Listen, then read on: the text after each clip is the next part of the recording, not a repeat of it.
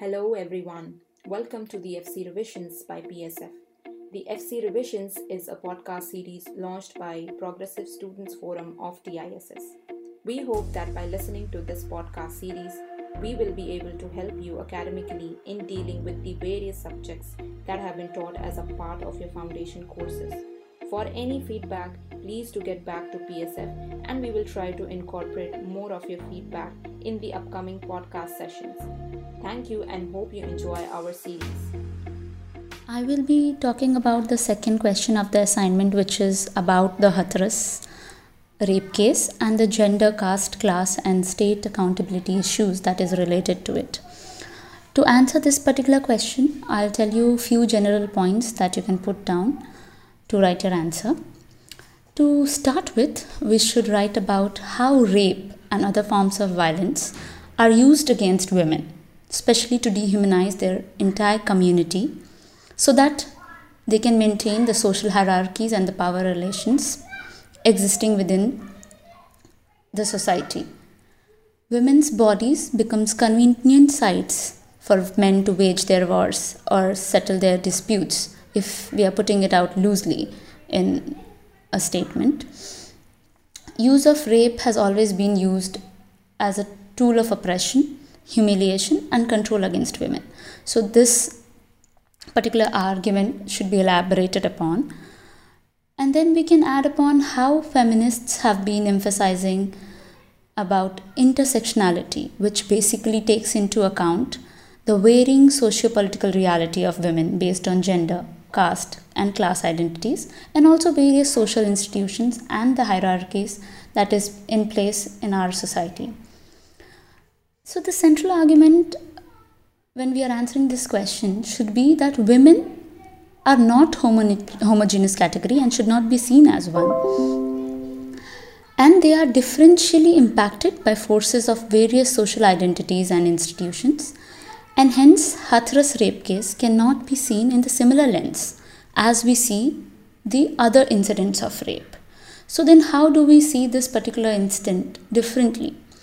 So if we look at arguments from Dalit feminists, they talk about triple alienations, which comes from the three different social identities, that is the caste, class and gender.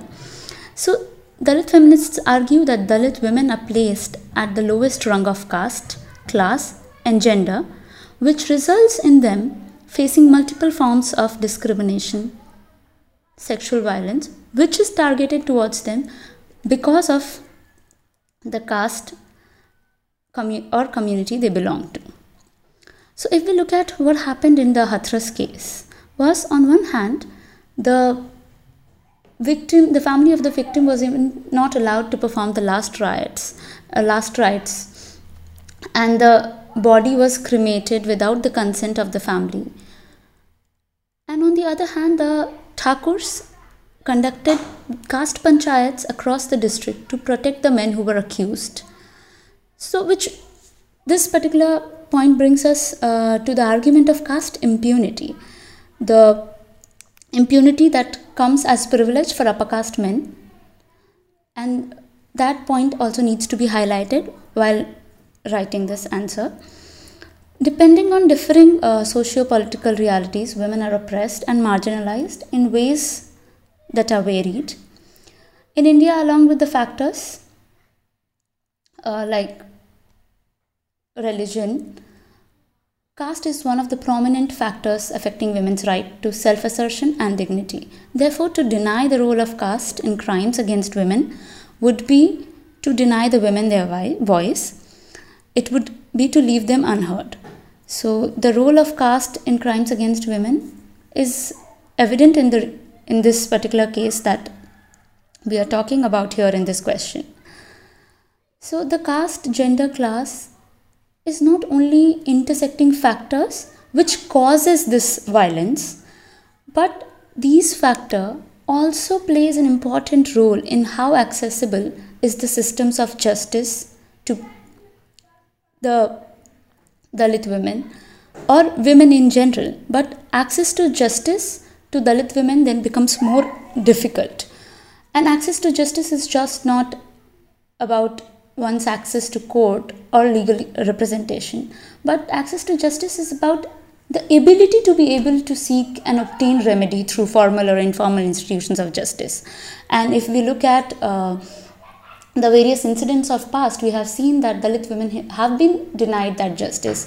For example, if we have to look at Bhavri Devi's case, we know that Bhavri Devi was gang raped, and the court's verdict was that how upper caste men who were accused would rape her because she comes from a caste which is considered untouchable, and so the logic being that the upper caste men wouldn't touch a woman who comes from an untouchable community according to the existing norms of society. So then there is no question of rape. So such kind of verdicts we have seen coming from courts. So access to systems of justice is also something that needs to be highlighted with considering caste, gender and class as a factor. And more so we have seen in this in the light of this particular incident how these three factors have interplayed in how the entire incident has come out. So if we look at the statistics as per the National Crime Records Bureau, nearly 10 Dalit women are raped every day in the country, with Uttar Pradesh recording among the highest numbers. This figure is likely to be a significant undercount, as data for the total number of reported cases of sexual assault is not disaggregated by caste or religion.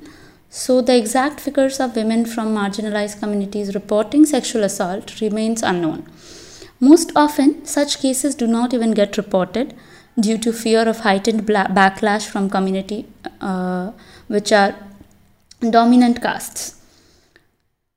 And the question also talks about states' accountability. So, despite constitutional safeguards as well as special legislations like the SC/ST Protection Against Atrocity Act, Dalit women continue to experience the violation of their fundamental rights. The state has consistently failed to provide even the most basic protection to Dalit women.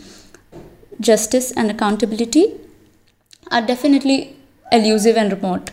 So the roadblocks lies in equitable access to justice, and in terms of preventive measures as well as restorative justice, both of which are crucial for addressing the root causes, underlying structural conditions and the apathy of the state that enables such sexual assaults and targeted violence against Dalit women. And this is exactly where the state accountability needs to be questioned. That instead of safeguarding rights of the citizens, that is of this 19-year-old girl who was raped in Hathras, the state was implicit in protecting those who has violated the rights, violated the rights of these women, which is upheld by the Constitution. And not just that, this brutal sexual assault against the Dalit women was being framed as isolated incident of crime, rather than the state acknowledging that such atrocities are outcome of systemic and deep-rooted casteism and misogyny. So the points around state's patriarchal and casteist nature can be elaborated towards the end to close the arguments for this answer.